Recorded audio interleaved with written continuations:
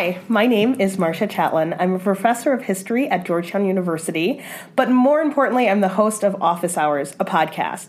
This is an opportunity to get a window into my world where I talk to students about the things that are most important to them. So please join us for Office Hours, for the things we don't talk about in class. Today on Office Hours, I talked to Kendall Ciesmeyer, advocate for organ donation, Georgetown alum, and co-founder of the Own It Summit, which is happening this weekend. So what is it like looking at this organization that you helped start and it grow without you here on campus?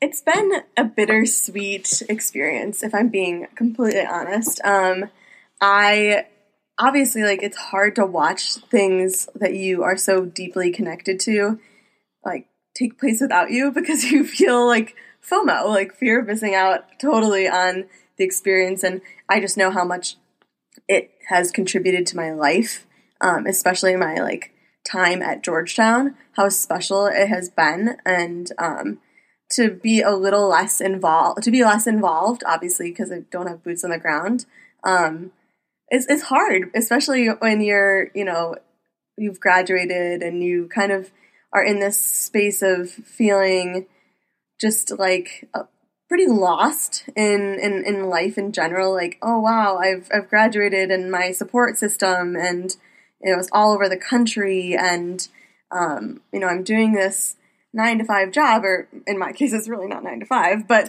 I'm doing this everyday job, and I don't necessarily immediately feel connected to it, and I'm in a new city, and it's just all of the things kind of compiled to make you kind of feel post-grad life, I don't know about this. But so watching the Own It Summit happen, and everything happen on campus, I just desperately wanted to be a part of it. But I also have this awesome feeling of wow, this is incredible that something that I was so passionate about and was able to start here on campus, has turned into something that lives beyond me, hopefully. That's really the goal for everyone. I mean, it's everyone who starts something, they want it to live beyond them, hopefully. I mean, you selfishly are wait, but I miss it. But you do, in your heart of hearts, want it to succeed and thrive without you. And I was involved from, a distance, but, and I'm involved in the other Own It Summits that are happening across the country, which has been great.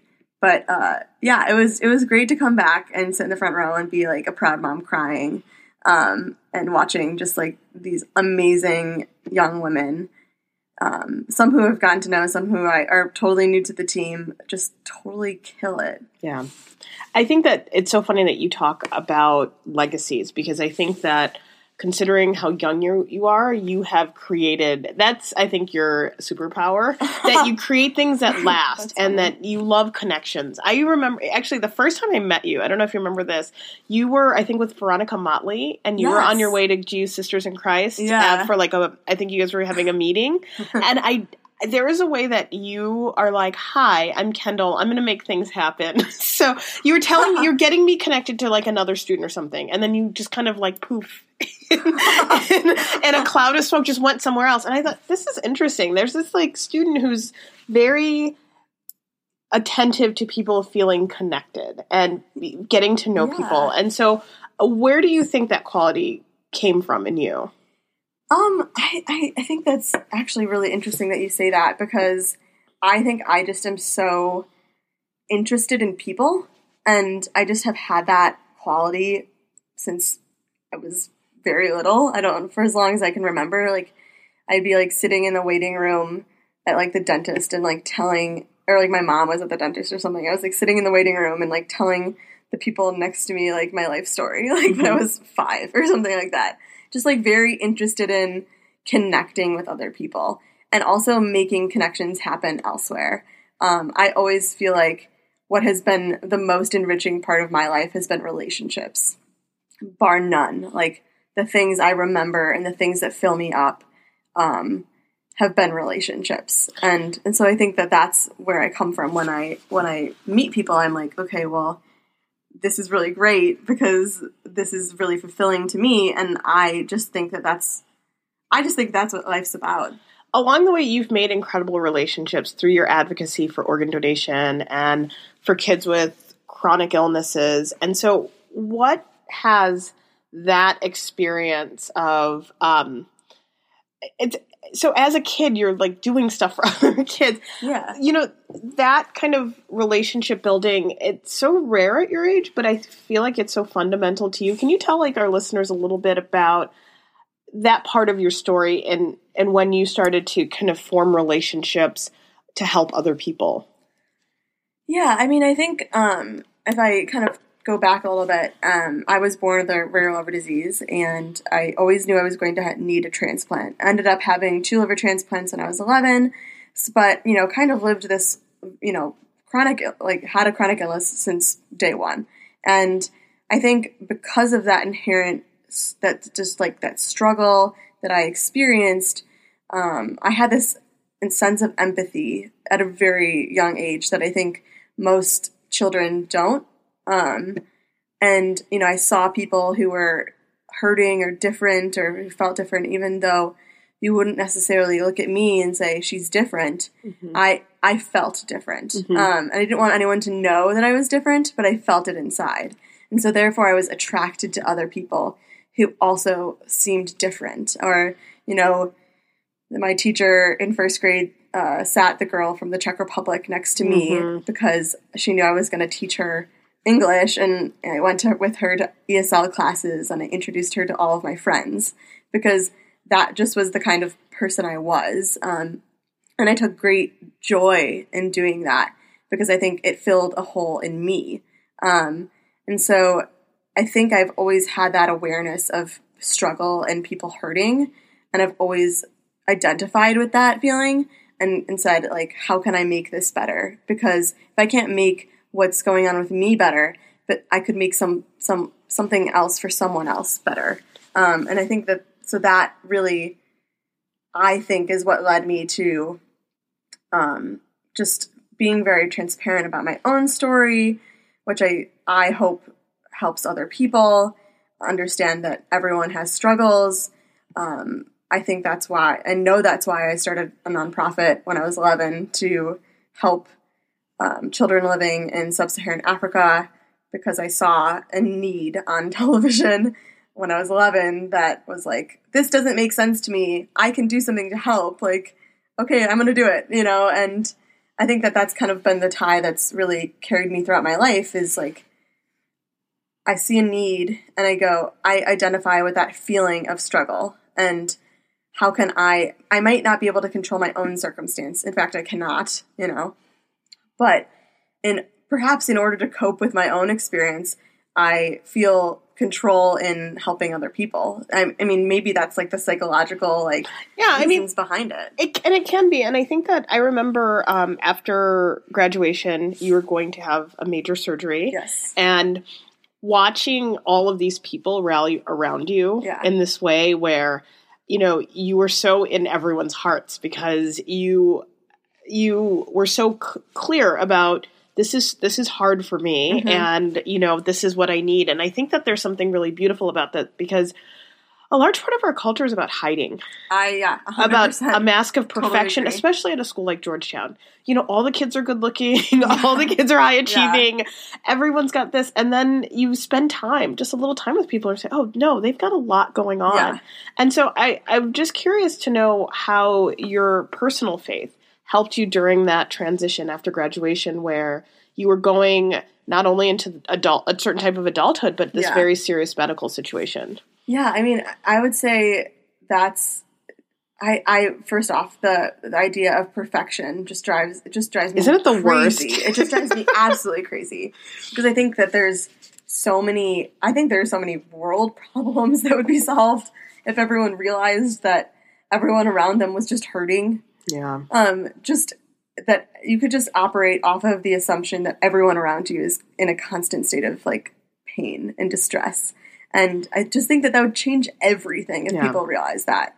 And so I feel like, I also think I've always been really interested in sharing my story because I really think that I believe, and what my faith teaches me to believe, is that we are we are strong when we are weak, and we have strength in weakness, because it is in weakness that God's strength can really shine through.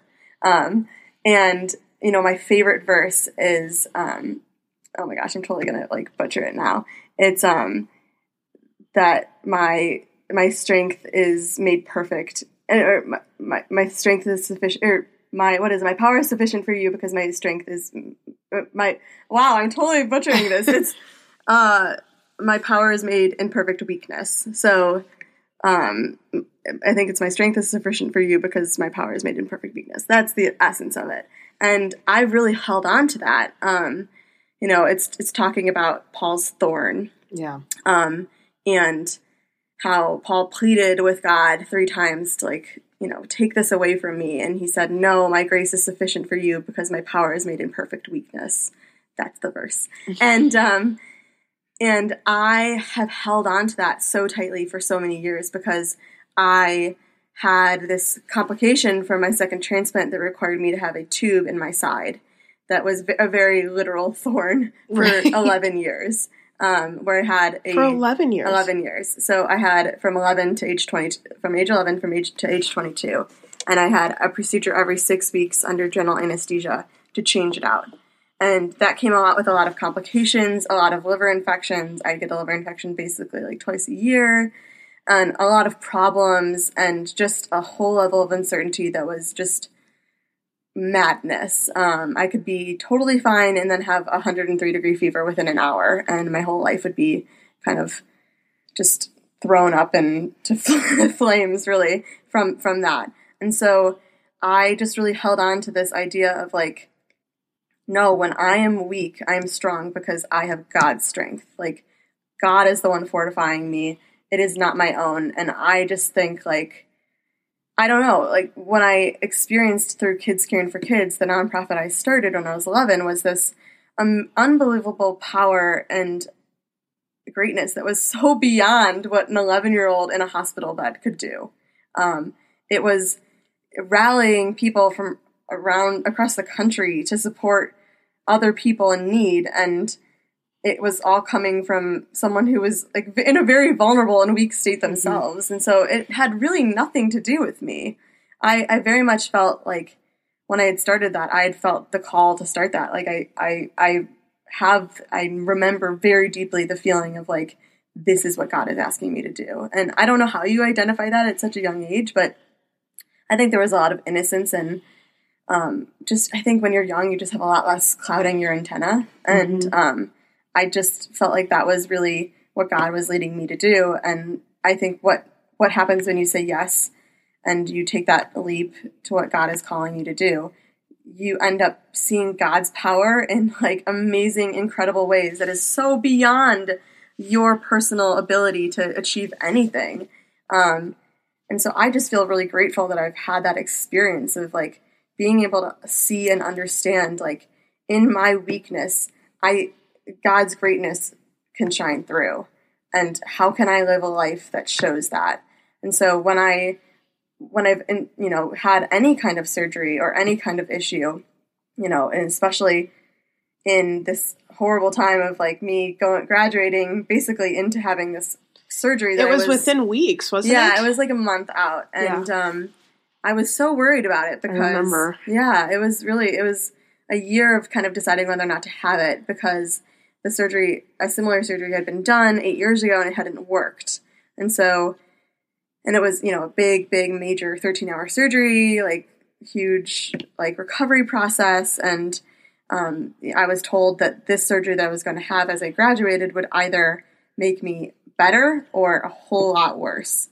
And so it was kind of like a stake in the ground, and I had to choose. How did you make that decision? Well, I thought, if I don't do anything, I'll end up needing a third transplant. That had been very clear. And if I do something, I might end up needing a third transplant, but I also might be better. Mm-hmm. And I couldn't even I couldn't conceptualize what being better would look like. Because in my mind, I had accepted this as my fate, since they had done a surgery that didn't work to try to fix it when I was in 8th grade. And so I just had accepted that I would have this tube, through adulthood and a career and and throughout my whole life. Like, I didn't know how it was going to work, but I knew that I was so worried about that.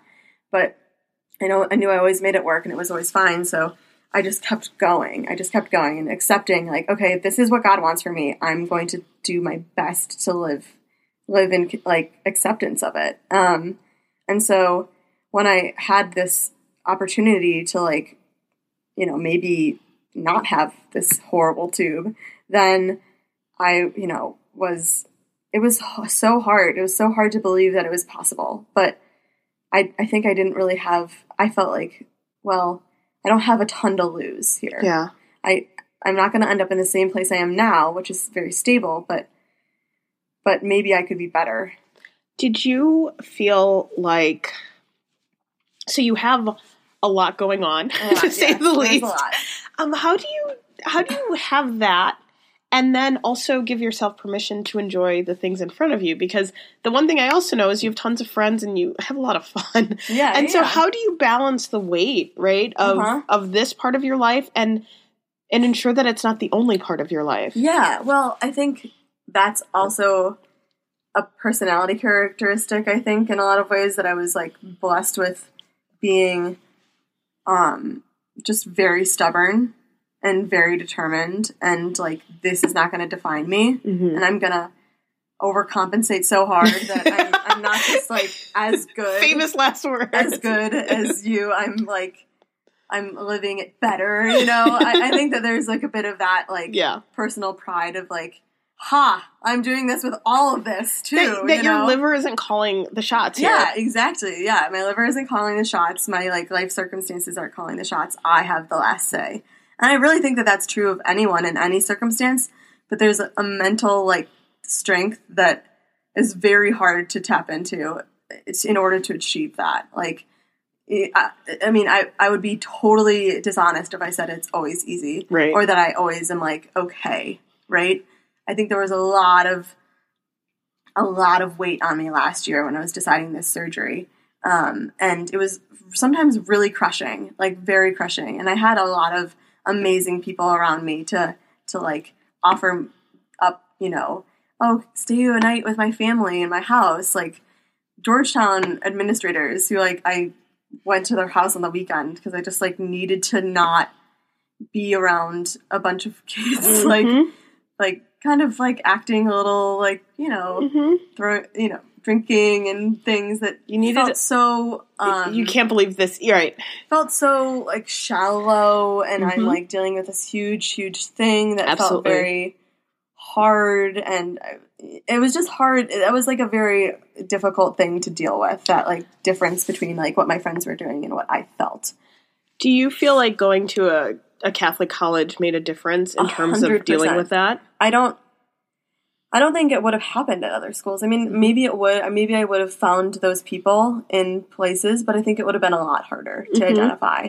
And not that every person that I've been touched by here has been Catholic. Right. Certainly not. But I think that the identity of, you know, the Jesuit values and the spirituality that kind of surrounds that really prompts people to be different. I do believe that is the Georgetown difference. The secret sauce, you know? Yeah. The reason that I feel like, I don't know, I just feel like there's some deeper purpose that everyone buys into, no matter what you believe in or who you believe in or whatever it is. Like, I feel like at Georgetown, they challenge you to tap into this deeper purpose, whether it's for others or for a higher power, just something beyond yourself. And I feel like that is really what made my experience. And as you think about your journey, do you feel like God is calling you towards something else at this point? Yeah, I mean, I think it's so frustrating to me sometimes, I have to say, because when I was 11, it was so easy. It was so easy to buy into, like, God's, like, call, you know? Like, it was easy to hear it. It was easy to go, yeah, you know, because I was 11. I was so, like, innocent and naive and just, like, I had nothing, like, nothing that would be relying on the success of this call, you know? Like, I think their stakes are so much higher, and you just have so much more fear when you're older because you know what the real world is. and you know that everyone else in the real world thinks that you're crazy. If you think that God or some higher power is like leading your life, like if you really believe in that, the real world is really hard because everyone in the real world wants to tell you that that's like absolute crap, that you should not buy into that, that you should buy into the rat race, that you should subject yourself to the extreme exhaustion and stress and anxiety of the proverbial like success ladder. God's idea of success and what God wants you to do is just absolutely separate from what the world wants, I think. In my life, it's always been. So it's really hard for me to like now to go, you know, what? Okay, God, I get it. And I'm like willing and able to accept, even though, and that's for me who has had this experience that has been so illustrative of God's power, you know? So I feel so grateful that I've had that. And that I think that that's like really the only reason I would ever believe it could happen again, or that I could feel that way, or that God could have a calling on my life. And I don't think that just because I feel like I'm in a period of like confusion and then, you know, just lost a little bit and I don't really know where I should be or what I should be doing.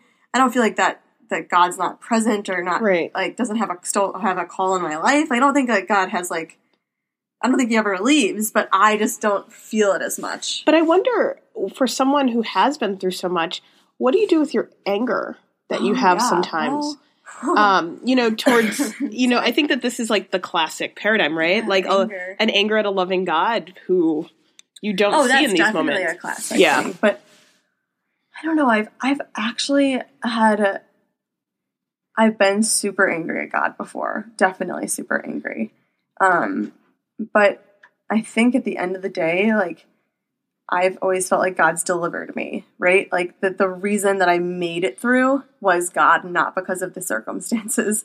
So, like, and my old favorite verse when I was little was, I can do all things through him who strengthens me. And I literally would just, like, repeat that to myself because I knew that, like, yeah, I couldn't do it alone, but I had God on my side, and he was going to deliver me from this horrible thing. And I don't know, I am of the belief that, like, that God might let bad things happen to you, and that you're just going to have to, like, because I think, and you see this in the Bible time and time again, like, the people God has plans for, every God has plans for everyone, but the people he asks really big things of people, but then he delivers them in really big ways. And so, like, I don't think when you say yes to God, it's like, oh yeah, it's going to be a joyride. Like, I think it's actually the opposite. It's going to be like a whole lot of heartbreak, a whole lot of struggle. But like at the end of the day, you're going to be like, wow, like God's power is so much better than my own. I don't know. So it's hard to remind myself of that. And I definitely still get angry. But I also like, I don't believe that anger is productive beyond a certain point. And like, if you have too much anger, then you need help dealing with that anger. And by a professional, which I think is totally, I don't know, some people are like, oh, you don't need God, or you don't need professional like help because you've got God, which I think is so false. Like, you definitely need professional help even if you have God. Like, so. Well, Kendall, to wrap up this beautiful conversation, there's a question I ask all the guests, as you know, if you listen to the podcast, about professors. And so when you look back at your 4 years at Georgetown, what do you think, what do you wish professors knew about you? Oh, about me? Wow, this is a hard question. I don't know. I feel like a lot of my professors I felt very understood by in a lot of ways. It's a good thing. Which I think is really lucky. But I think that the reason that happened was because I had academic accommodations, and I had to bring those stupid sheets to professors at the beginning of every semester and say, like, hey, I know this just is suggested that you, like, go easy on me in attendance and, like, whatever, but here's my situation. And I think that not enough students feel like they can talk to their professors about real things. And I think professors are dying to talk to their students about real things, at least in my experience. I feel like, you know, there always are a few people that are a little, like, off, but But, like, for the most part, the great majority have always been very open and, like, I think have been extremely supportive and, like, ready to be on my team because they knew. And I think a lot of professors just don't ever get to know. And so I don't know if I think that my professors would be surprised by anything specific. I think perhaps that I didn't do the reading always. Well, thank you, Kendall. I'm proud to be on your team, and I hope I can stay there forever. Oh my gosh, I'm so grateful for you. Oh, I can't get enough. All right, thank you so much for joining us. Thank you for having me. Thank you for visiting Office Hours. Office Hours, a podcast, is a production of Dr. Marcia Chatelain and Alex Tyson. The views expressed on this podcast are those of the speakers and only the speakers. Join us on social media, on Twitter @Office Hours Pod, and on Instagram on Office Hours Podcast.